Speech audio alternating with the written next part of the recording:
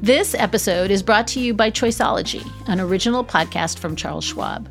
Hosted by Katie Milkman, an award-winning behavioral scientist and author of the best-selling book, How to Change, Choiceology is a show about the psychology and economics behind our decisions.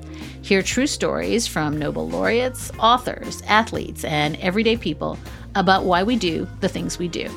Listen to Choiceology at schwab.com/podcast or wherever you listen.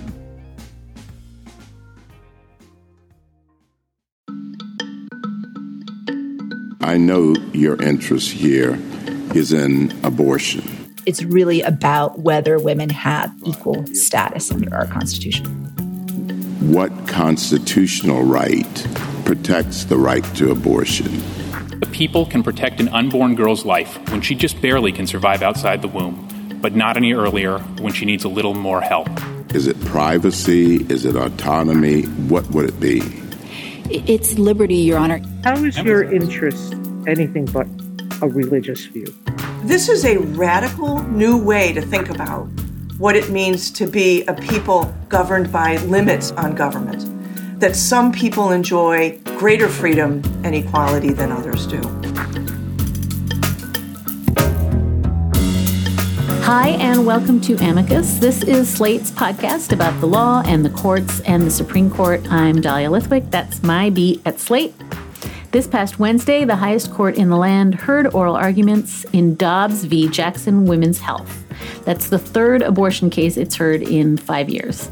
This time, the court wasn't fiddling with state clinic regulations. This time, the state of Mississippi has chosen to prohibit virtually all abortions after 15 weeks of pregnancy.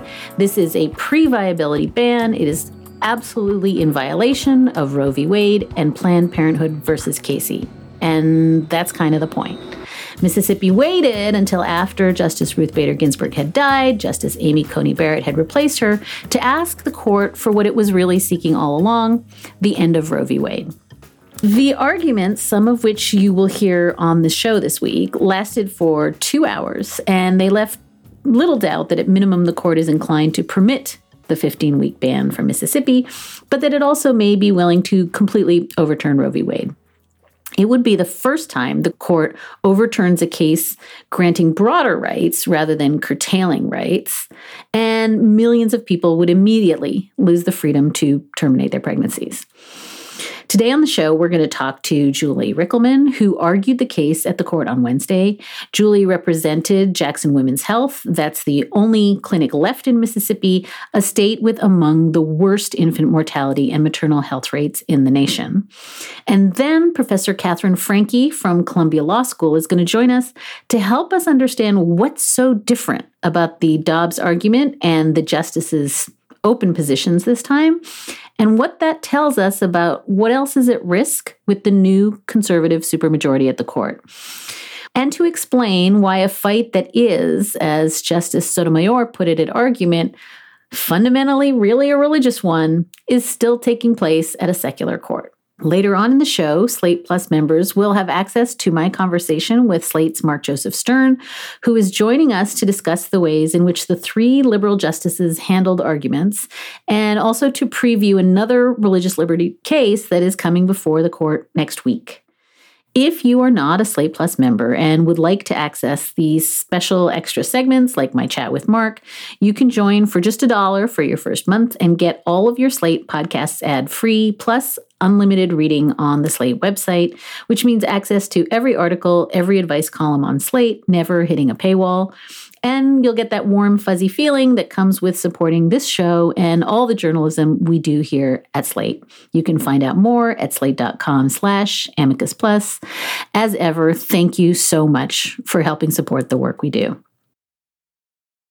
As we turn our attention to the arguments in Dobbs, you're going to hear a lot about Roe v. Wade. That was the court's landmark 1973 decision to locate a woman's reproductive freedom in the Constitution's guarantees of liberty and bodily autonomy and the right to make private decisions about one's family. After Roe, abortion decisions before viability, that's when a fetus can survive outside the womb, was set at about 28 weeks. You could regulate a pre-viability abortion, but they could not be banned in 1992 in Casey, faced with an opportunity to strike down Roe, the court actually permitted several new regulations to be put into place to regulate abortion, but held fast to the viability line, which it now set at about 23, 24 weeks of pregnancy, which is about where physicians still draw the line today. The disputed Mississippi ban would prohibit abortion after 15 weeks, completely annihilating that line. My first guest is Julie Rikelman, who, alongside the new U.S. Solicitor General, Elizabeth Prelogar, argued for reproductive rights and liberty at the court. Julie is Senior Director of Litigation at the Center for Reproductive Rights. In March of 2020, Julie argued the center's June Medical Services versus Russo at the U.S. Supreme Court, in which the court agreed with her position and struck down a Louisiana law that was designed to restrict clinic access. She earned her bachelor's and law degrees from Harvard. After a fellowship at the Center for Reproductive Rights, Julie worked as a vice president of litigation at NBC for 5 years before returning to the center in 2011. Julie, it's been a week. Thank you so much for joining us on the podcast. Thanks so much for having me. So I think I just want to start by asking, you had only just argued June Medical. I feel like it was a minute ago. And suddenly you're back in the court and you're arguing another abortion case. We used to get one every 10 years. I guess now we get one every year. Can you just give me a sense of what was different, what was the same being in that chamber? COVID notwithstanding, I know people were masked, but what felt different and what felt the same to you? So yes, I had the last live argument that the Supreme Court did March 4th before COVID hit. So I left the Supreme Court and a week later, the world shut down. And so there were obviously a few things that were different. June Medical was a case about a regulation that would have made a tremendous difference in Louisiana by cutting off access to abortion, but it was about abortion regulation, a question the court had just considered a few years ago. It was very focused on the facts and convincing the court that this case from Louisiana was no different than the case from Texas that had decided 4 years ago about an identical law. So it was in some ways a relatively straightforward case. This case is just about whether Roe should be overturned. And so it was very, very different. The stakes were higher, but it was much more about first principles and whether people think that women should have liberty and equality under the Constitution. And then, of course, the court itself was different. So there were different justices on the bench. One of the things that I found really striking, both in your presentation and that of the Solicitor General, is how desperately you were both trying to center women. And it was a very strange thing to hear you trying to center, the data in the Economist's brief, trying to center, every single time there was an effort to say, it's dangerous, it's unhealthy, you can't force women to care. It got dragged into these orthogonal conversations about the legitimacy of the court or, I don't know, at some point adoption. And I guess wondered, what did it feel like? And I know this is just a big, broad table setting question, but I just thought it was so deeply weird that you were both women trying to talk about women. And time and again, the response was like, but enough about women. Let's talk about the legitimacy of the court. I felt as though the thing that was the big woman-sized hole at the big middle of this argument was the thing you kept trying to come back to. That was absolutely one of my biggest goals, of course, was to make sure that the voices of women were heard at the court and were present there in the courtroom because the courtroom was largely empty. And so that's what we really needed to do, was to make sure that the impact of taking this right away, something, the court has never done, taken away a constitutional right after 50 years, the impact would be felt. And I tried both legally, but also, I'm a mom. So I also know what I am talking about. And so I tried to emphasize every time that a justice would say, well, if we change the law this way, is it really going to harm women? To say, absolutely, it will harm women. Pregnancy has unique physical demands and risks for women. Even just being pregnant changes your life. Having a child changes your life tremendously. All of these things change everything about your life, your family, your ability to have a job, to just live in this world. And so I tried every way I could to bring that into the courtroom. It's so interesting because it reminded me of Justice Ginsburg when she would describe her early advocacy, when she was trying so hard to make a woman's life visible to a court, except at the time she was talking to courts full of men, right? And she was just trying to say, stop for a minute, walk in my shoes, see what a woman's life was. And I really felt like that was bizarrely, in 2021, the thing you were trying to do again. It was very strange. And I think one of the things that was obviously very concerning is that Mississippi had suggested in its brief that women don't need this right anymore. It's okay to force them to be pregnant and give birth and have a child against their will because things are better now than they were 50 years ago. And so that was another major point that I wanted to communicate. Maybe some things have changed, but how could it be any less important for women to be able to make this decision? How could it be any less critical that states don't force somebody to be pregnant and to have a child? That has nothing about that has changed. And that was another major goal I had in the argument. One of the moments that really struck me was you trying to bring the Economist's brief and the data that showed that, beyond just the sort of mortality and health risks, that simple equality requires women to be able to control their bodies. And I just want to play for you a tiny bit of audio. You're trying to make the point about women and equality and the data that's amassed. And Chief Justice Roberts jumps in. I would refer the court to the brief of The Economist in this case, Your Honor, and it compiles data showing studies based actually on causal inference, showing that it's the legalization of abortion and not other changes that have had these benefits for women in society. And again, those benefits are clear for education, for the ability to pursue a profession, for the ability to have... Well, putting that data aside. And I guess I just want to ask you how strange it is that you're trying to make a science-based, fact-based argument, a medical argument, and time again, it's being sort of brushed off as though those are trivial interests.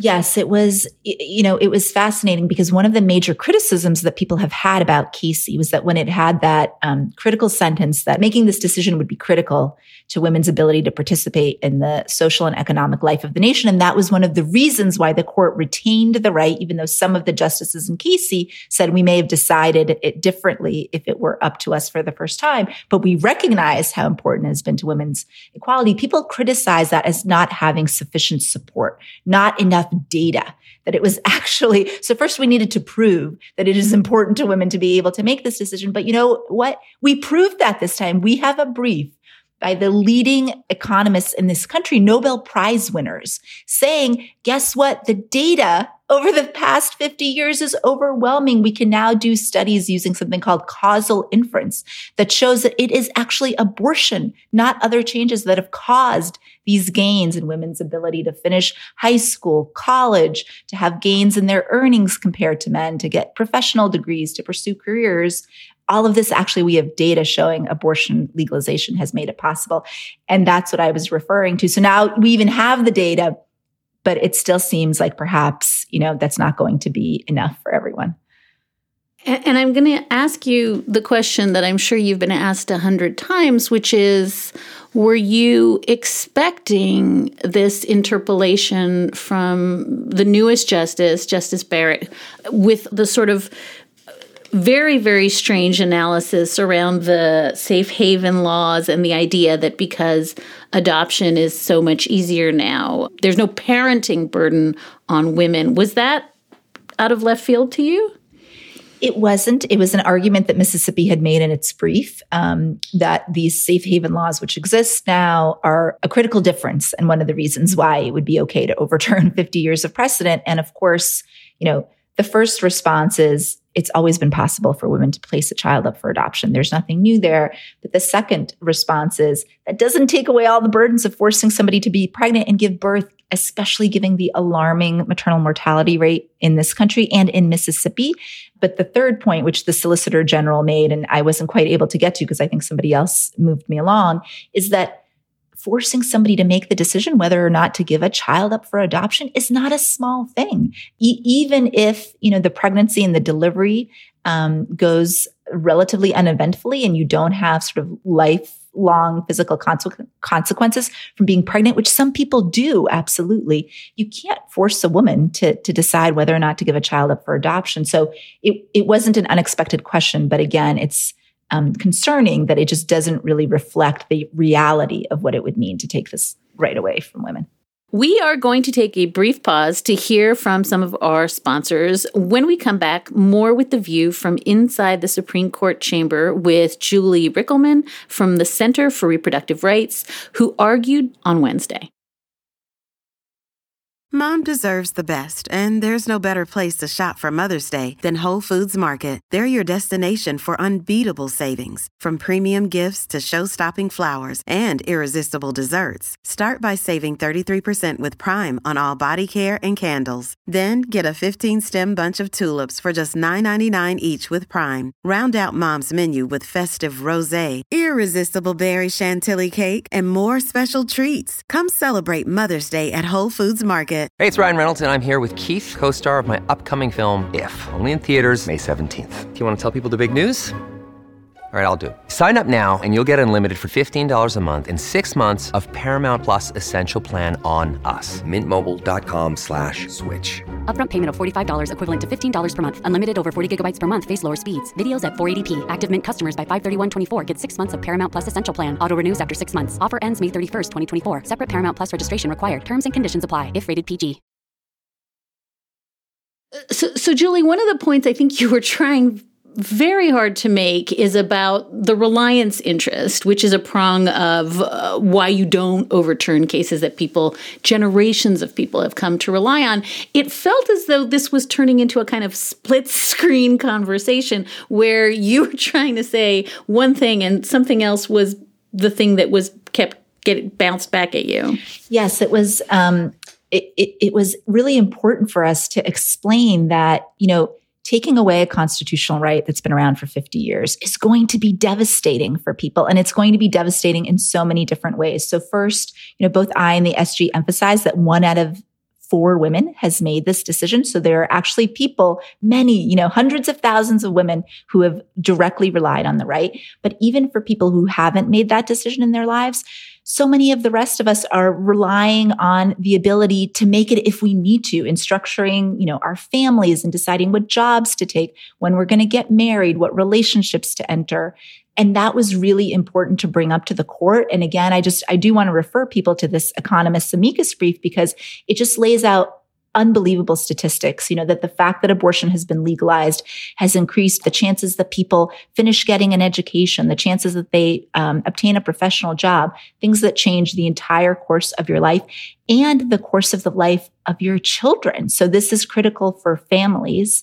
And so that's something that I and the SG kept trying to come back to, but it was concerning that it wasn't getting as much emphasis as it really should be because of how critical this right has been to women and their families. And I think I do have to play for you the audio of the very mystifying references to the Blackmun Papers, because suddenly we were being told that Justice Harry Blackmun's papers somehow have some controlling effect on the viability standard and its arbitrariness. So let's listen for a minute. So if they didn't say anything about viability, it's like what Justice Blackmun said when discussing among his colleagues, which is a good reason not to have papers out that early, is that they don't have to address the line drawing at all in Roe. And they didn't have to address the line drawing at all in Casey. And I have to say, not that much surprised me, but that kind of surprised me that now we're rooting through judicial laundry lists and, trying to find evidence there to discredit the actual language of the opinion. What's that about, please? That is obviously concerning and doesn't seem to be the kind of general rule that the court would want to follow for its decisions. I think the court wants lower courts and others to look at the decisions based on what is actually in them, not discussions that may have happened in the conference or in memos or in papers, a kind of legislative history that the court doesn't actually look at in other contexts. So that was obviously not how we approach the issue of viability, which again, the court just said a year ago, and June Medical is the central holding of that case. As I mentioned at the argument, the court talked about viability no fewer than 19 times. That was in fact what Casey was about. The government had asked the court to discard the viability line and allow states to ban abortion whenever they wanted to. And the court said in Casey, no, we're keeping the viability line. It is a principled line. It's been workable. And we need a line in order to protect this liberty for women. And that's not unusual. The court draws lines all the time.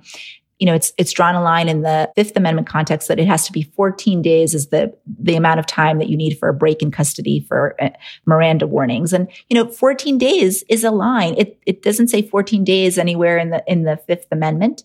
But the court understands that in order to protect rights, the court has to draw lines sometimes. And that's what it did in Casey. And it was central to its decision. I'm really struck listening to you by the extent to which it felt like, and this again was so different from June Medical, it was so different from Whole Women's Health, Julie. It almost felt as though the project was just to blur everything, to make everything seem as though it had been sort of like pulled out of the muck of, substantive due process. What is here? Clarence Thomas was so emphatic over and over, like, locate this right for me. I'm rooting around. I can't find, what are you calling it these days? And there was just this sense that all that, which is, as you say, you may not like the viability line at 24 weeks. You may not like where it's set, but the idea that everything is murky and ambiguous and the best way to clear it up is to just ditch it all just felt like it was very much the project almost, I think, across the boards to sort of say, I don't even know what you're talking about with this liberty interest. This is news to me. Am I overstating things? It was very concerning because, again, liberty is in the Constitution. The Constitution textually explicitly protects against state deprivation of liberty. And for over 100 years, the court has said that gives people certain substantive fundamental rights, including rights related to marriage, contraception, and sexual intimacy, words that also don't appear in the Constitution. But the court has been incredibly clear that the Liberty Clause protects those areas of our lives. And so, yes, all of it is very well established and very supportive of the decisions the court has reached on this right. And so it is concerning for the court to be just ignoring in some ways, right, its own decisions for the past 100 years. Julie, the last thing that I have been sitting with, I guess I sort of touched on it up top, but I thought it was fascinating that somehow it became your responsibility and the responsibility of the Solicitor General to answer for the court's anxieties about itself. And this weirdness of, like, enough about you, let's talk about us. We're super worried about our legitimacy. Soothe us, make us feel better, and help us do this thing that, we want to do, but also look super legitimate. And certainly I think there was more questioning of that nature directed at Mississippi. But I do wonder how you sort of think about the fact that it seems to me that Casey was a long meditation on legitimacy. I mean, that in some sense, one of the core things that Casey accomplished was this idea that you don't willy-nilly upset precedent, whether it's reliance interest or whether it's looking political or whatever it is. And so it again felt as though they were sort of setting the timer back to Roe, as though Casey hadn't happened, and then wanted you to make them feel better about the fact that the polling numbers are terrible. And I guess I just wonder, is there a way to navigate that where you're not, in fact, talking the way Justice Sotomayor was talking about the sort of stench of illegitimacy, and, Justice Breyer talking about, well, I guess it's just over for the court. But how is the way to think about that is sort of removed from what felt like kind of hysteria from the justices that was about their polling numbers, which is just not your problem? So I tried to talk about that a little bit at the argument, but I think the general point, which Casey emphasized, is that there will never be universal agreement about all of the court's decisions. That's just not possible. There will be people who disagree, politicians who disagree, states who disagree. But the court has never treated that as a reason to overrule its decisions. And, some of the other issues that came up that were discussed as general principles, the idea of neutrality, that it would be neutral for the court to take away constitutional rights, to take away this constitutional right. Well, that's an argument that could also be applied to any constitutional right. And we wouldn't say that it's neutral for the court to take away other rights under the First Amendment or the Second Amendment, or, the right to marriage or other rights that are protected by liberty. That's not neutral. And, the court, like I said, there's disagreement with many of the court's decisions. So there's nothing unusual here. This right has been around for a very long time. Some people may disagree with that, but that is true in just about every other constitutional context. That forces me to play for you the audio of Justice Kavanaugh talking about scrupulous neutrality, because I think it really felt like the way he was going to pick his way through this legitimacy problem was to sort of pretend to both sides of this thing. We're not going to take away the right to, we're not going to ban abortion. We're not going to say there is a right. So the middle position is clearly for us to, as you said, step back and leave it to the states.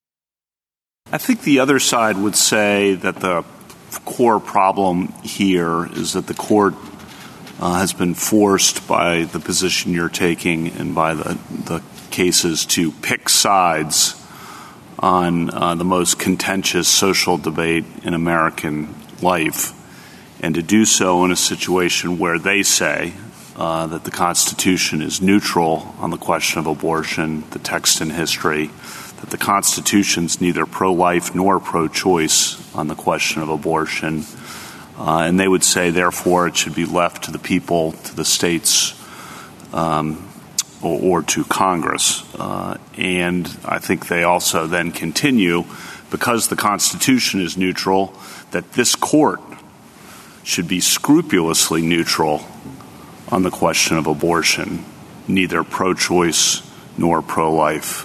But because they say the Constitution doesn't give us the authority, we should leave it to the states, and we should be scrupulously neutral on the question. And that they are saying here, I think, that we should return to a position of neutrality on that contentious social issue rather than continuing to pick sides on that issue. And I think you've just answered it, but it is deeply, deeply strange, again, to hear that posited as a neutral action.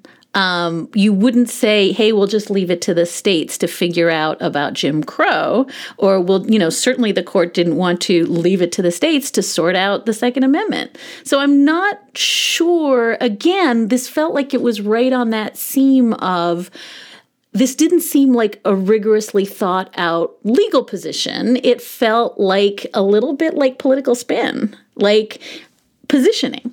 As I tried to say, that is the nature of a constitutional right, is that you don't leave it up to the states. So to say that it is neutral, to let states take away people's constitutional rights, would just be factually inaccurate. That is the whole premise behind the Constitution, that there are certain things that can't be up for a political vote. Like you said, it wouldn't be considered neutral for states to take away Second Amendment rights. And so it really does come down to the question of whether one believes that women have equal liberty, equal rights under the Constitution. And if they do, then it should be no easier to take away their rights than to take away other constitutional rights that we have. It's really about whether women have equal status under our Constitution. I just want to ask you a follow-on to the Justice Blackmun Papers question, which was, again, from the same improbable source, the Chief Justice who voted to strike down the Louisiana law in June Medical, but also invoking the abortion laws of North Korea and China in oral argument. Now, I'm old enough to remember that we used to not cite foreign law at the court because you'd pull back a bloody stump. So 2 points. I guess, you answered it in your answer in the court that actually was an inapt comparison. And I want you to spin that out for us. But then I just want you to answer the larger question about, is that cool now? Do we get to do that? It can be helpful. I personally think, if you're asking me personally, to look at what other countries with similar legal traditions as ours have thought about sort of basic, issues of fairness and liberty and equality. Those are basic concepts. That makes sense. But, generally when the court has looked at those concepts, it has looked to international comparative law. It's done it to expand constitutional rights, to understand that we increasingly recognize more and more people as having equality and having equal rights to liberty. And so that makes sense. But here, as I said, the comparison is completely wrong. And I think it just points up that, there's been just a number of things about this case that have been reported that are just flat out wrong. That the way the state presented them, they just have it 180 degrees wrong. So the notion that the United States is an outlier when it comes to protection of abortion is just completely wrong. Canada has completely decriminalized abortion. Great Britain, it's available up until 24 weeks, throughout Europe, up until viability. And so that's just wrong. And another thing, you didn't ask me about this, but I just want to mention, the notion that there is no historical support for the right to end a pregnancy is just wrong. So women were able to end their pregnancies under the common law for centuries. So the notion that this is not rooted in any way, even at a very, very specific level, in the history and tradition of the country, is just incorrect. It's interesting because we've done at least one, maybe two shows about the kind of stuff that creeps into amicus briefs that is never checked, that then becomes, the holding of the court. And you have a real problem when you have completely ahistoric, afactual evidence being amassed. And when you hear the justices repeating it, that was a really interesting moment, because I can't think of a lot of moments when an oral advocate has just said, no, Chief Justice Roberts, you're just wrong about North Korea and China, and here's why. But I think it is a real problem, the sort of fake news hashtag, fake news hashtag fake news, that stuff is kind of leaching into arguments. I think I have to just ask you this question, because you started by saying you're a mother, and that having thought about this the way I think about it, through the prism of miscarriages and through the prism of my own, economic life and family decisions. The absence of women in this argument in some ways felt like it was being answered by the women massed outside, by the protesters outside. And I thought that one of the things that's really different, Julie, is that women were listening in their cars. They were listening. Everyone I knew was listening. I got to say, my husband has never listened to an oral argument in his life, and he was riveted. And I guess I wonder if, we're in this funny new age where the court, sort of having seemingly withdrawn in the time of COVID, is actually really available to people.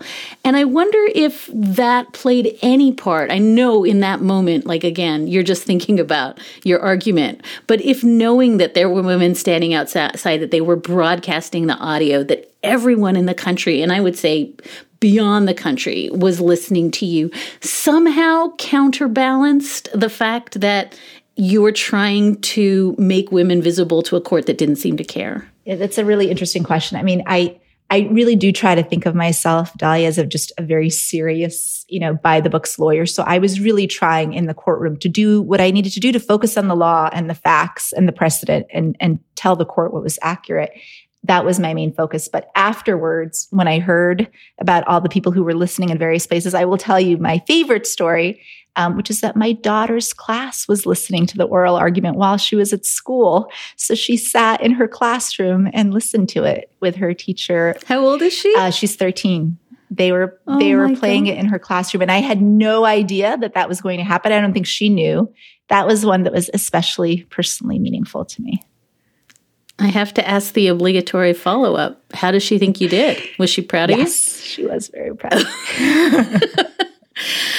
Julie Rickleman is Senior Director of Litigation at the Center for Reproductive Rights. She argued the Dobbs case on Wednesday at the Supreme Court. Julie, thank you immensely for your time being with us today. Thanks so much for having me. Our next guest today is going to try to help us stand back a little bit from the trees and see the larger forest. I have been trying for months to find the right moment to have Katherine on the show. Katherine Franke is the James L. Dorr Professor of Law at Columbia University, where she also directs the Center for Gender and Sexuality Law and is the founder and faculty director of the Law, Rights, and Religion Project, a think tank based at Columbia, working on how religious liberty rights interact with other fundamental rights. In 2021, Professor Franke also launched the ERA Project, a law and policy think tank to develop research, guidance, and leadership on the Equal Rights Amendment to the Constitution. Her most recent book, Repair, Redeeming the Promise of Abolition, published in 2019, makes the case for racial reparations. Katherine Franke, welcome to Amicus. Oh, Dahlia, it's so great to be with you.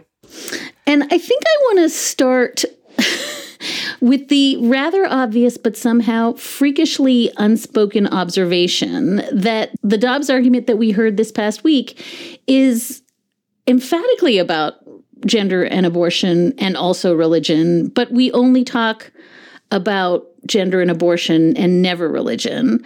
And so here's some audio of Sonia Sotomayor. How is your interest anything but a religious view? The issue of when life begins has been hotly debated by philosophers since the beginning of time. It's still debated in religions.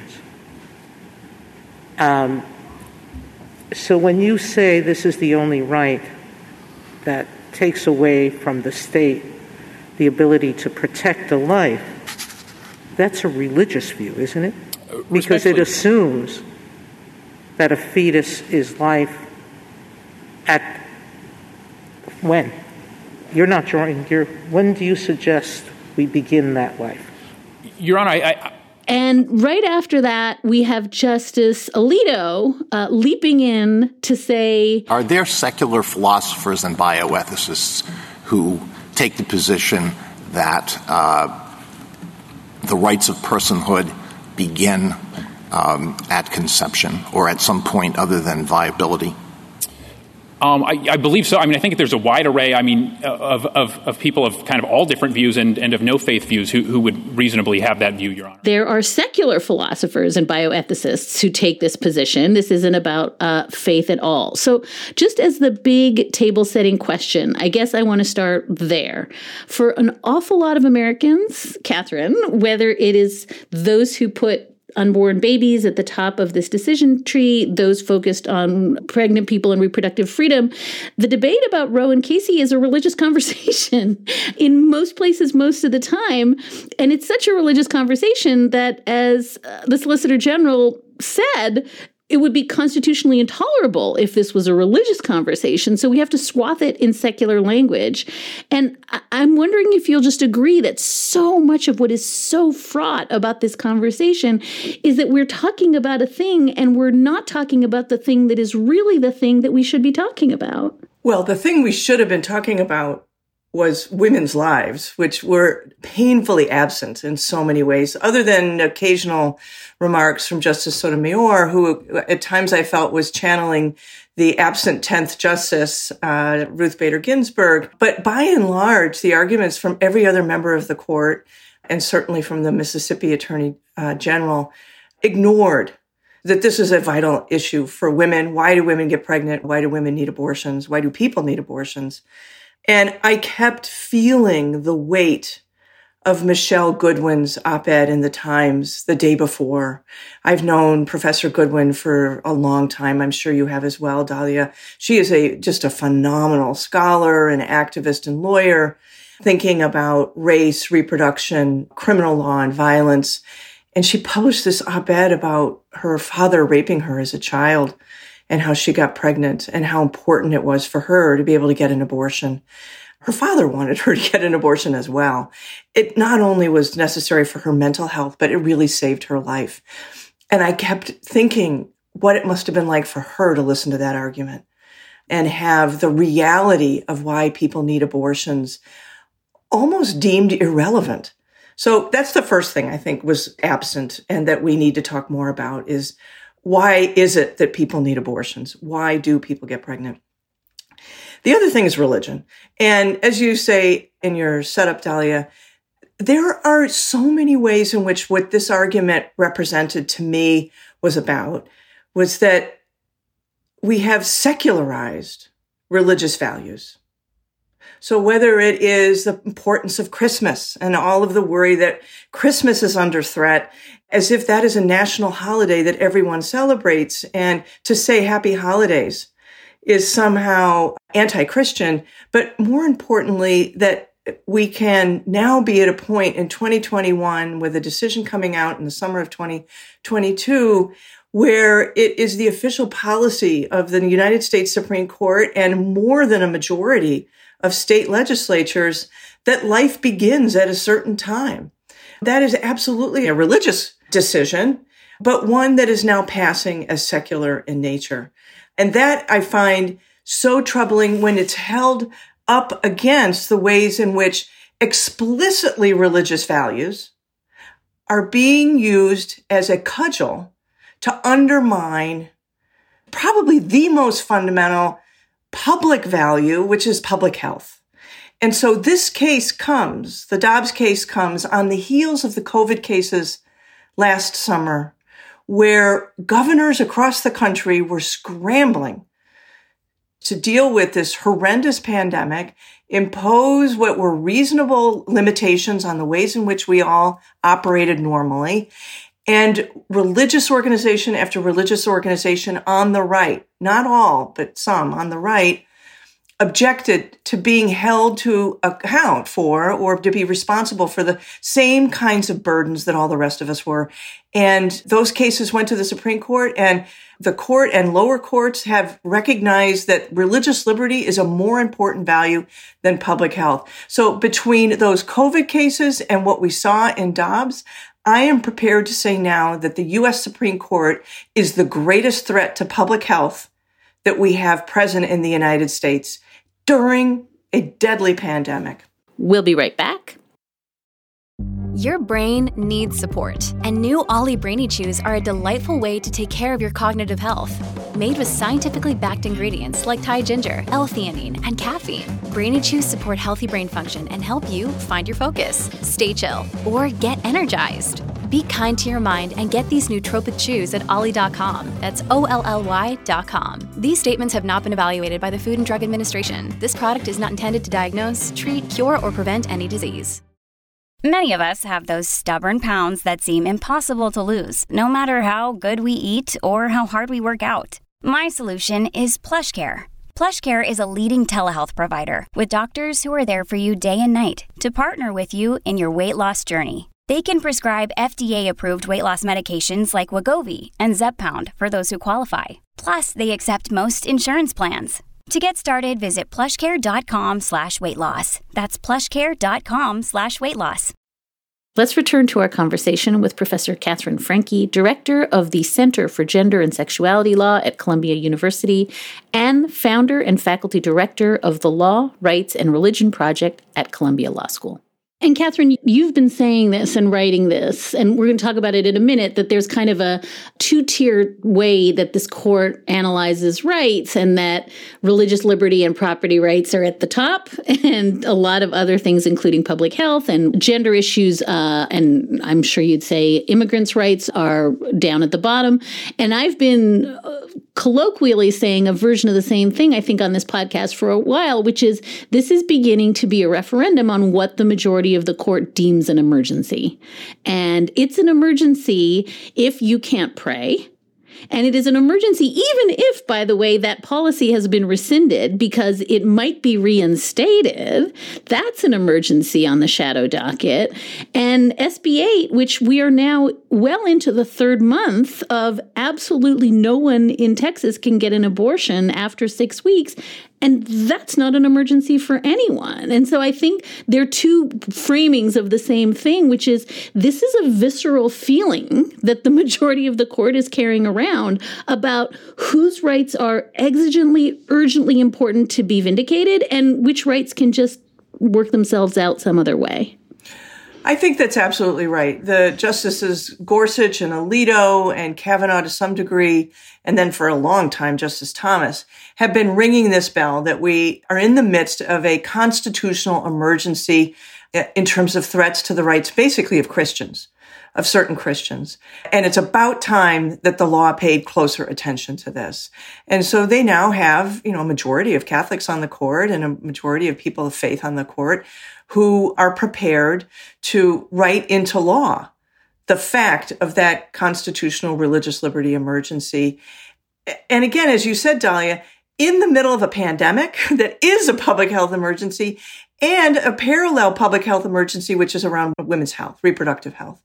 The way they have pulled this off is worthy of note. When the framers wrote the Bill of Rights, the amendments to the Constitution, in which they crafted limits on state power, whether it's rights to free speech, religious liberty, equal protection, rights to bear guns, rights to counsel and in criminal trials, all those sorts of things. They understood those rights as bearing a complex relationship to one another. And they had to be balanced and managed in a kind of synergistic ecology, if you will. No one of them was any more important than any other. But in a particular case, one could be seen as more important, or at least that it might win that day, but the others would be able to come back and fight another day after that. What this court is doing is explicitly tiering constitutional rights. And part of how they're doing that is by saying, well, look, we look at the text of the Constitution. We don't see the word abortion. We don't see the word privacy. We don't see the word gay, but we do see the word religion. And we do see the word gun or militia, right? And so I just want to preview what's coming down the line in terms of the gun control case that the court also heard this term, is that there are certain top tier rights that get priority treatment. Religious liberty being the most important, it seems. And I think gun rights are probably going to be right up there with it once they issue the gun case decision in the spring or the summer. And then other rights are second tier rights, which can be respected when they don't conflict with other of these top tier rights. I mean, I hope that's where we end up, although after the argument on Wednesday, it may be that they don't exist at all. But if you think about same-sex marriage, the Obergefell decision, Lawrence versus Texas, the case that overruled laws that criminalized same-sex sex, right? Those were cases in which there wasn't a conflict with another right. But when those rights come into conflict with these top tier rights, religious liberty being most important, then they have to yield. And this is a radical new way to think about what it means to be a people governed by limits on government, that some people enjoy greater freedom and equality than others do. We saw the results of this tiering of rights in action on Wednesday, where the supermajority, really, of the court did not take seriously at all what the right to abortion was, what Roe versus Wade means, and what that right as a kind of right that's held not only by people seeking abortions, but by a much broader constituency of people who think about bodily integrity, equality, and sexual rights more generally. What you're saying is it's easy to do Lawrence if it's not in conflict with something. It's easy to do Obergefell. When Obergefell is in collision with a cake baker, that's when you have to start privileging one over the other. And I think that's a super useful frame for my, saying that what they feel to be an emergency. Before we get to the collisions, I do want to just read you some language because I think this is absolutely your point. Here's Mississippi Solicitor General Scott Stewart telling the justices that, Roe and Casey, they quote, haunt our country, they quote, poison the law. And then he says this, Roe and Casey's core holding, according to the courts, is that the people can protect an unborn girl's life when she just barely can survive outside the womb, but not any earlier when she needs a little more help. And I'm just wondering, rhetorically what that move is, to start talking about Roe and Casey as being about an unborn girl. Like, that's not actually what Roe and Casey are about. It again seems like it's putting this deeply, deeply faith-based spin on the characterization of Roe and Casey, and then leaving it there for the court to sort of object to. Needless to say, nobody objects, the unborn little girl. Well, yes, it's a faith-based spin, but it's also a kind of patriarchal paternalism. And, the other part of Casey, which you haven't mentioned, but which I'm sure you've memorized like I have, is the court making up this myth that there are many women who have abortions who come later to regret them. And for that reason, it's a good thing that the various states, whether it's Pennsylvania or other states, actually imposes a kind of supervision on that decision and decides what kind of information you might need about a waiting period or fetal pain, or take a look at a sonogram picture of the fetus, so that you might make a better decision than you might otherwise make without the help from the state. Now, they acknowledge that there were no facts, there was no evidence of this in the record or to be found. They were making it up, that it was a good thing that the state of Pennsylvania was helping those women who later regretted having an abortion or ending a pregnancy. And I think this is just the next step in that process of, well, here's the state helping those little innocent future girls, just as the state was there to help those already born girls that were going to make a decision that they would later regret. And what's, I think, there's so many things offensive about it, but one of them is Roe versus Wade was based, the reasoning of Roe, as much as I think almost all of us who work in this area would rather not have to defend Roe, because it's not the greatest decision at all, but that's what we have. But it was decided on the idea of the integrity of a person's ability to make a decision about something as fundamentally important as a pregnancy with their doctor. All right. It's a kind of decisional agency or liberty, if you will. We often frame it as a privacy case, but it's also a liberty case. And so the woman or the pregnant person is an agent in Roe whose rights are protected up to a certain point. By the time we get to Casey, the pregnant person is an irrational or potentially irrational vessel for a future person who really needs the paternalistic guidance of the state in order to make a decision that she might later regret. Part of being an adult is having to make hard choices in our lives. Do I take this job? Do I move to this place? Do I have this next child or no children at all? All of those decisions are complex. And to say that one might regret them, I think overdetermines just the complexity of life. And there's no reason why I would want the state of New York helping me make those decisions any more than I would want the state of Pennsylvania helping some woman decide whether to have an abortion, because she might later think it was a complicated decision, which I think for many people who have abortions, it is a complicated decision. So I think that language about protecting future girls, the seeds of that was already in Casey.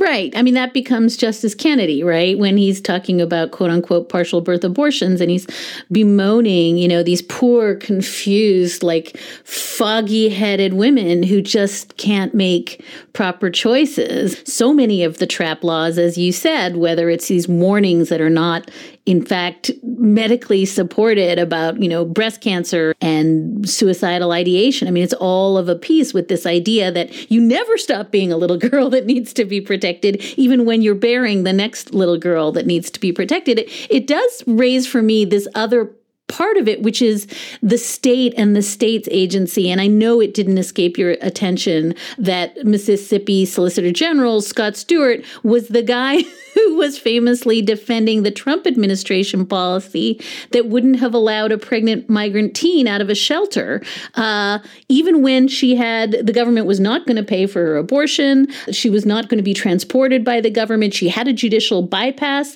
And at that time, his argument was, again, I think a pure purely theological claim that the government, at that point, the Trump administration, could not facilitate an abortion, that to merely open the door to the shelter in which this migrant teen was being held would be facilitation, which again strikes me as there's no way to think about that other than as a purely theological claim. Tell me if I'm overreading it. Well, this goes back to where we started, is that religion is always already on the scene, even in spaces that we wouldn't understand as religious. And go back to the Little Sisters of the Poor case, where there are these nuns or a Catholic order that runs nursing homes and assisted living facilities, and they don't want to provide coverage for contraception in their employee insurance plan. Okay, Hobby Lobby allows them that out, but they don't even want to sign the form. Just sign it that says we're going to opt out of this, and then the state can go ahead and cover that part of the insurance policies. And for them, they feel, oh, this implicates us in the immoral choices of our employees. So religious values can never be evacuated from the scene because they are ever present. And that's this problem of where we see the kind of secularization of faith as being so incredibly important on the one hand, and on the other hand, posing such a threat to religion when we try to put some bounds on it. I think part of what's the underlying problem here, whether it's in the Little Sisters and contraception context or in the Dobbs context, is that really starting in the Reagan era, with the idea of a shrinking public sphere, shrinking government, what we also saw was almost an evaporation of the idea of a public morality. Prior to Reagan, we had these deep ideas about justice. Even during the LBJ period, we created a social welfare system, a social safety net that was about taking care of each other as a public responsibility, and then a civil rights infrastructure. These were public projects that we felt all collectively committed to.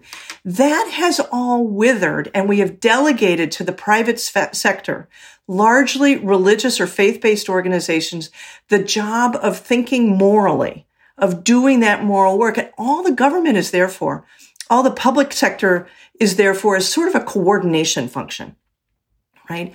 And so when you have the thick morality of religion up against the kind of thin administrative state that doesn't have any commitment to a kind of good society, right? That's the work now of private actors, private religious actors. The public sector will always lose. And I think that's why we lost the COVID cases too, is that religion is so much more important than whatever kind of collective morality we might be able to muster around protecting public health. And so too with abortion. Religion has captured so many of what we even might think of as secular kind of public health values. So, Little Sisters is one example, Dobbs is another. I think the COVID cases are a third.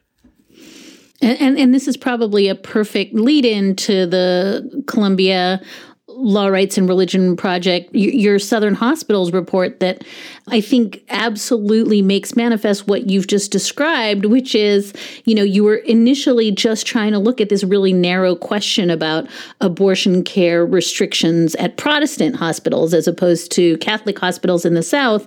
And lo and behold, it turns out that not only are Protestant hospital systems regulating abortion, but all sorts of secular hospitals are too. And it feels like it's very much of a piece with what you're describing. In our heads, hospitals are hospitals. They don't have morality. They just do medical care. But what has stepped into the breach has been religion-laden, values-laden, beholden to religion-laden communities.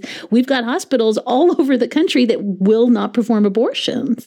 Exactly. And it's not just, what we might count as elective abortions, which I think is a terrible misnomer. It's procedures that take place. If you're going to have what might count as an abortion in a hospital, these are emergency procedures. They're procedures that couldn't take place in a clinic. So there's some serious medical emergency that's taking place that would call for perhaps the ending of a pregnancy. And what we found in these Protestant affiliated hospitals, whether it's Methodist, Baptist, Seventh-day Adventist, a whole range of religiously affiliated Protestant hospitals in the South is that almost none of them will even inform a patient during a medical emergency that perhaps it would be better for her health to terminate the pregnancy. In one of the cases we found, they actually said to her, "You're not dying today. We have to wait until you're actually on your deathbed before we would perform any kind of termination of the pregnancy," at which point, it's it's kind of a moot point. And this is, I have to credit my colleague Elizabeth Platt, who did this research over 2 years. Painstaking research with Amy Littlefield, who's an amazing journalist who writes on reproductive justice as well.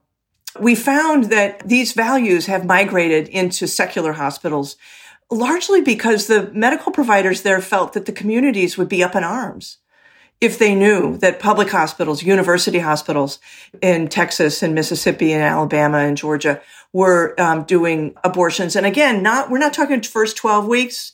We're talking later, emergencies in a hospital where it is absolutely medically indicated.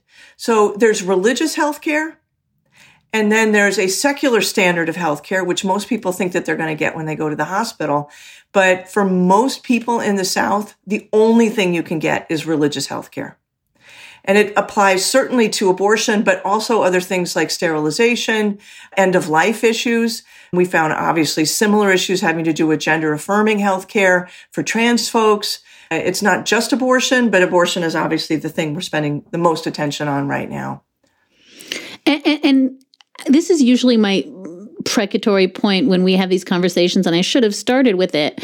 But I think that one other misnomer in this conversation is that Dobbs is going to be the kind of line in the sand between being able to get an abortion in the United States and not, because of course there are so many places, Mississippi chief among them, where if you are poor and if you are a person of color, if you are in Texas for sure now, abortion access is almost impossible. States that have one clinic, states that have prohibitive waiting periods. And I think that in some ways, for all the people who are just horrified at hearing what happened in Dobbs in Wednesday, what they've missed on the ground isn't just how very, very devilishly difficult it is to get an abortion in a hospital in the South, to find a doctor willing to perform an abortion, because there's real reasons not to do that, but also just the 1,000 roadblocks that are, again, seemingly secular, but really pressurized by kind of theological constraints. And I think we just don't realize how, in many places in this country, women actually already live in a post-Roe world. Well, I think many people in this country never benefited from Roe in the first place because, of course, the case that came right after Roe was the case dealing with public funding of abortion, which we lost. So one has on paper, at least in 1974, 5, 6, whatever, a right to an abortion. But if you can't pay for it, what good is that right? And so, as I know you well know, the majority of people who have abortions in the earlier parts of a pregnancy are women of color. Certainly in Mississippi, the numbers are crushing, but they have never had a robust right to abortion to begin with. This story is about race from the beginning, the middle, and the end. Can you talk briefly about the other side of the coin? Because I suspect you get this question as often as I do, which is, hey, Catherine, my religion says I'm actually allowed to have an abortion, up to and including the viability line if it's a threat to my health. Or my religion says in cases of, rape and incest, abortion is absolutely allowed. Why is the religious conversation so profoundly asymmetrical that we just don't even hear religious liberty claims from people who actually don't want to be constrained by 6-week bans or 15-week bans? Well, you're absolutely right. There are many people of faith, many faith traditions, and many healthcare providers of faith for whom providing the full spectrum of reproductive healthcare is consonant with their faith, if not determined by their faith. And I will say I have to blame a little bit, Dahlia, the media for covering in a biased way, I don't mean you, but, generally, religious liberty as an issue that is really only about the religious right. What's, I think, really interesting about the pre-Roe period is that there was a robust clergy consultation service that helped facilitate abortions. They're Jews, Christians, Muslims, multi-denominational group of faith leaders who were committed to helping get access to abortion for whoever needed it as an article of their faith. And that withered somewhat once abortion became legal because that wasn't needed as much. But when the Supreme Court decided Employment Division versus Smith in 1990, Justice Scalia, writing for the majority, supermajority, basically lowering the protections under the First Amendment for religious liberty from what they'd been before.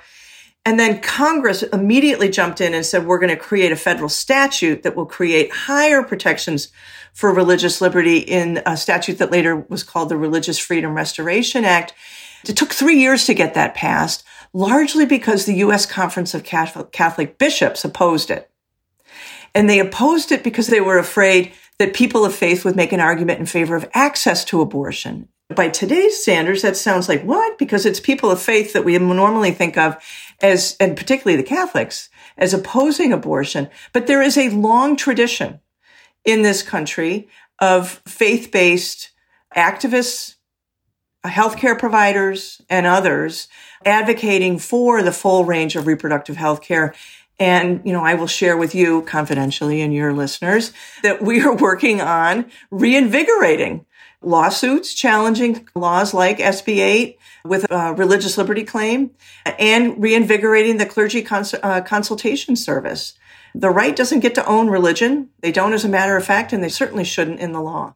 One of the reasons I was desperate to talk to you, Catherine, is that I was listening to arguments on Wednesday. I felt as though every time a justice said X is not on the table, or an advocate said Y is not on the table, it was a tell that was on the table. And the more I heard, Lawrence isn't a problem, Griswold isn't a problem, the more I thought to myself, I'm going to just need Catherine to walk me through what is in fact on the table when we say that only Roe and Casey are on the table. And one of the places I wanted to start was Clarence Thomas's, he did this over and over again, I don't know, I guess you're talking about abortion, but where in the Constitution, you said this in your setup, privacy, autonomy, what are we talking about here? And then he said, all that stuff just comes out of Lochner. And I guess I wanted to start with what's Clarence Thomas signaling to us when he's asking these questions of both advocates to sort of help him establish the contours of what they're even talking about today. One of the nifty things about Clarence Thomas is that he is famous for saying the quiet part out loud. So that's what he was doing right there. And this has been his view for a very long time. And now he has colleagues who share this view, which is that if it's not explicitly in the text of the Constitution, it's not a right we can recognize. So he has long viewed a whole range of constitutional cases that I think we all kind of take for granted. Certainly ones based on privacy. I would say in all of Justice Kennedy's oeuvre that recognizes a certain kind of human dignity. We don't see dignity in the Constitution, right? He has long believed that was interpretation of the Constitution beyond the bounds of the Constitution, a kind of lawmaking or policy making that belongs better to Congress than to the U.S. Supreme Court interpreting a Constitution. So that's what he was referencing, is if we don't see those words, we don't have an explicit textual anchor for the right that's at stake here. I'm sorry, amend the Constitution. Go somewhere else. You're in the wrong room. I think we're going to see either the court go big and agree entirely that substantive due process, which is the term of art that is often turned to as the kind of catch basin for rights that seem certainly important, but we don't quite know what hook to hang them on, that may go out the window. And with it may go same-sex marriage rights, Lawrence versus Texas, a whole range of rights. That's a big move. that will certainly generate the stench that Justice Sonia Sotomayor began the argument with, of absolutely undermining the integrity of the Supreme Court as an apolitical body.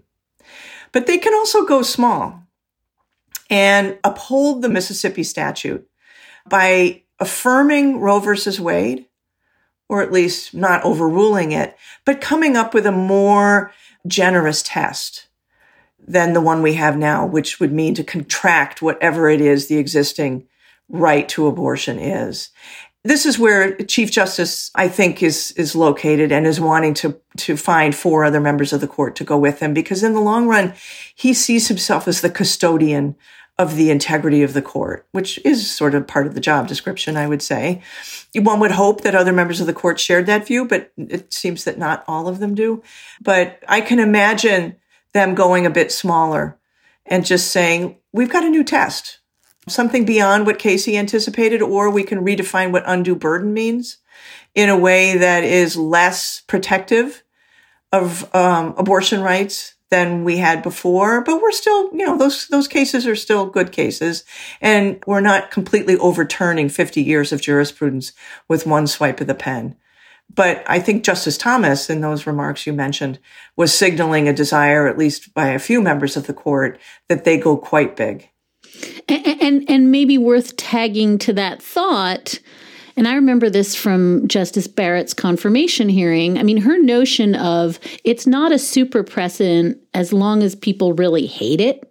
And, people have hated Roe from the get-go. So if it's unpopular, it's kind of always on the table. And I was really struck by the amount of weight that public opinion around Roe is so divisive. This is where you get Brett Kavanaugh just saying, well, everybody hates it, so maybe we should just stay neutral. But the idea that there's a vested interest in continuing to have everybody hate precedent, because you kind of create the reality that then you hope to pull apart. And so I was very, very struck by this analysis that, we don't have a problem with Obergefell. We don't have a problem with Lawrence. Catherine, lots of people have a problem with Obergefell and Lawrence. You can certainly say it's ripping the nation apart if you want to look at it through the lens of Fulton or Masterpiece Cake Shop. So I'm worried that too is a little bit of a slippery slope. Well, it also signals something radically different about what they think it means to have a constitution. A constitution is not a popularity contest. Sometimes what constitutions require and the kinds of limits on unbridled libertarian society are painful for some of us, or at least they have some limits on our liberty. But that's what it means to live in a pluralistic society, is to figure out ways in which everybody's rights can be respected, which means all of us have to surrender some degree of our liberty. As Justice Kavanaugh hammered away at this issue during the argument of, well, wait a minute, this is hotly contested, therefore we should be superbly neutral? Scrupulously? I thought, well, what about Brown versus Board of Education and racial segregation? That was hotly contested, and in many respects it still is. The fact that it's not popular doesn't mean it is not the correct interpretation of the Constitution. Hopefully we're always aspiring to be a better democracy than we were yesterday. Right. And some of the requirements of a constitution, which is, as interpreted by the Supreme Court, an anti-majoritarian component of democratic governance, which is to say that one doesn't vote on what constitutional rights look like. We ask a court of experts to interpret that document with fidelity to its meaning over time. And some of those rulings will be unpopular. So to say that the fact that this is hotly contested means we ought to send it back to the states, well, I guess we should do that with lynching too. We should do that with race-based segregation, slavery. There are people who still think that was a good idea. A constitution has to stand for something, and it's not always popular. It's part of being a grown-up. Yeah, it's funny. A grown-up country. you keep using this language of agency. I wanted to ask you, you started with Michelle Goodwin, and, she's done more work on sort of the bodies of Black women and how we incarcerate them and how we criminalize pregnancy. And I wonder if you heard echoes of Michelle's work, both in Clarence Thomas's really pressing line of questions about, can we criminalize fetal endangerment earlier? Like, is there a way to really go after more women who are endangering their fetus? And then an echo of it in Amy Coney Barrett's really strange language about, adoption and these safe haven statutes. And I wondered if any of that you were hearing through the language of asking women to be vessels and then criminalizing their conduct as vessels, particularly if they are women of color. Part of what underwrites where I think both of them were coming from is a kind of crude individualism, is that you're responsible for your own choices, your bad choices or good choices. And that was so much, even Clarence Thomas's confirmation hearing testimony was, coming from Pinpoint, Georgia, I am a self-made man. I am not a product of my race. I have transcended my race. I am here today because of who I am as an individual. He's enormously judgmental of Black people who claim collective harm. He does not want to recognize that.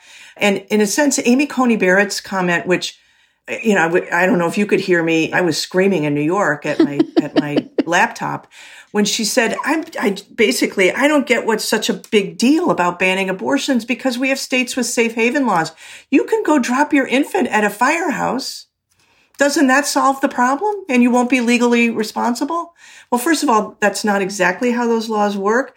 But mostly, we're compelling pregnancy, which can be a very dangerous enterprise. Never mind, it shapes you as a person to become a parent in any event, but certainly against your will. And it's not like it's over and away from your mind once you've dropped this infant at a firehouse, but it's this individualization of the kind of almost transactional value of pregnancy and parenting that I found quite surprising from her, although not really, because she, of course, herself has adopted children. Adoption's been important in her life, but it need not be in everyone else's. So it's just this radical decontextualization of abortion, of decisions that people make in their lives from the context in which those decisions are made and those life events occur. I think that's true for Clarence Thomas, and it seems to be clear for Justice Barrett. And just one more beat on Justice Barrett, because I'm sure you heard her throwaway line about vaccines. Why don't the safe haven laws take care of that problem? It seems to me that it focuses the burden much more narrowly.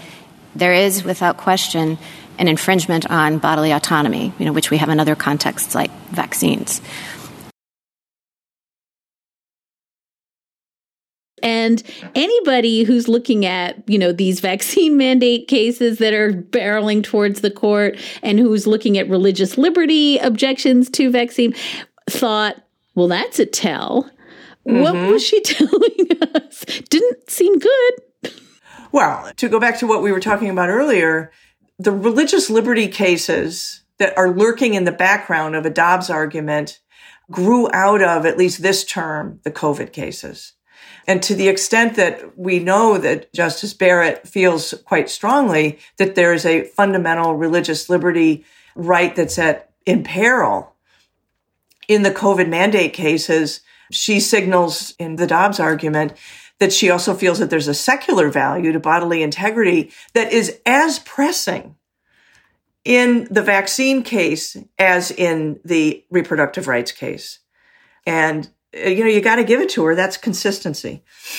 I want you to take a minute to just walk us through what's coming. What else? We've mentioned the vaccine mandates. We've mentioned religious exemptions. There are other church-state cases barreling toward the court. I wonder if you could just talk for a quick minute about what folks should be looking for, particularly the folks who really are reporting today that they're shocked by what they heard in Dobbs. So that for, warned is forearmed. Tell us what the landscape in your world of, religious liberty, collisions with civil rights, what should we be looking for next? Well, one thing I think it's important for journalists and other people who are reading the court carefully that they might want to pay attention to is the degree to which the court is engaged in storytelling. So when they decide these religious liberty cases, they do so by telling a very rich story about the history of the United States and the fundamental importance of religious persecution at the founding and religious liberty as a fundamental value from the founding, and how virtuous the faith-based people are, who are wrenchingly trying to get together on Sundays, usually Sundays, to be in communion with other people of faith. By contrast, when, say, gay people come to the court seeking equality rights, as was the case in the last term, you get sterile, logical, boring, technical reasoning. There's no rich story of a history of equality or the history of persecution of lesbians or gay men or queer people or trans people. It could be anybody, really. These are stock characters.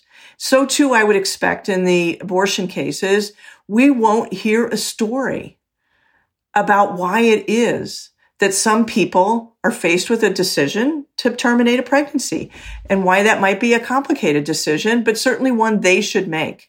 Instead, we will hear a different kind of story about the care of state legislatures for women's health and their care for these future girls that you referred to earlier. These are signals of what the court cares about in terms of what kind of storytelling they do and what kind of reasoning they deploy.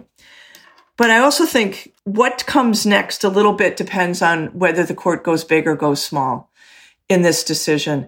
I would predict that if in June, the end of June or early July, when they hand down the decision in Dobbs, and if it's a sweeping Clarence Thomas sort of opinion where they basically wipe abortion rights from the Constitution, the Alliance Defending Freedom will have a complaint filed the next day challenging Obergefell, the same-sex marriage case. They are ready. They are at the net. They are well-resourced, and they are smart lawyers. Our side is never that ready. We are smart. I give us that. We're smart, but we're not as well-resourced, and we don't plan as well. And so the other side is teeing up a set of cases, the next round of cases that will expand and build on whatever it is the court decides in June in Dobbs. And then that day that decision comes down, there are over half the states have statutes that will spring into action, rendering abortion a crime. And our movement will have to move into our own form of action of helping move people around the country from states that are conscripting women into forced parenthood to states that are not doing so. And, we're even talking about giving the couch out in our living room to women who need to come to New York to get abortions. So the activism will be in the streets for sure, but it won't be enough, unfortunately. And that doesn't even account for the specter of, losing the House, losing the Senate, fetal personhood, really, going bigger. Before I let you go, people are probably now traumatized by listening to Dobbs and to listening to Julie and listening to you. Can you give us some sense of what can be done beyond this sort of defensive, litigation? I have to here cite to the great progressive hero, Senator Susan Collins, who now tells us that she believes that the protections of Roe need to be codified into law. Having heard about the Dobbs argument, I should note that Susan Collins opposes WIPA, the Women's Health Protection Act. What is there? What can happen legislatively? What can happen in terms of a meaningful bulwark against the kind of grim reality you're positing here? Well, I think, as is almost always a good idea, we should be looking at the organizing that women of color have been doing for a very long time. Roe was never something that they invested in defending. our movement, the women's rights movement, the reproductive justice movement, has by and large been a backward-looking movement for some time of defending a principle, Roe versus Wade, that was crummy the day it was issued. Right? And we've spent most of our legal resources and many of our other organizing resources trying to hold on to that sort of thin principle. Women of color have not engaged in that fight for the most part. Loretta Ross and other leaders of the reproductive justice movement have sort of seen Roe as irrelevant because it was in their lives. And they've been organizing in their own communities to build structures that were not in the sights of Roe and others, other forms of support, other forms of healthcare, and a much broader way to think about reproductive justice as not just a matter of rights. And so I would say, hand it over to Loretta Ross and the rest of the folks in the reproductive justice movement to lead us forward rather than merely looking back and defending a set of principles that were quite impoverished to begin with. Katherine Franke is the James L. Dorr Professor of Law at Columbia University. She directs the Center for Gender and Sexuality Law and is the founder and faculty director of the Law, Rights, and Religion Project at Columbia Law School. In 2021, she launched the ERA Project, a law and policy think tank, to develop rigorous ways to think about the ERA, and her most recent book, Repair, Redeeming the Promise of Abolition, makes the case for racial reparations. Holy cow, I really needed to talk to you this week, and even though I feel like just a little tiny bit more dismayed than I thought I would, I also feel 10 billion IQ points smarter. Thank you for taking time to be with us this week. Thank you, Dahlia. And that is a wrap for this episode of Amicus. Thank you so much for listening in. Thank you always for your letters and your questions and comments. You can keep in touch at amicus@slate.com. We love your letters. Or you can always find us at facebook.com/Amicus Podcast. Today's show was produced by Sarah Birmingham. Gabriel Roth is editorial director. Alicia Montgomery is executive producer. And June Thomas is senior managing producer of Slate Podcasts. We'll be back with another episode of Amicus in 2 short weeks. Till then, hang on in there.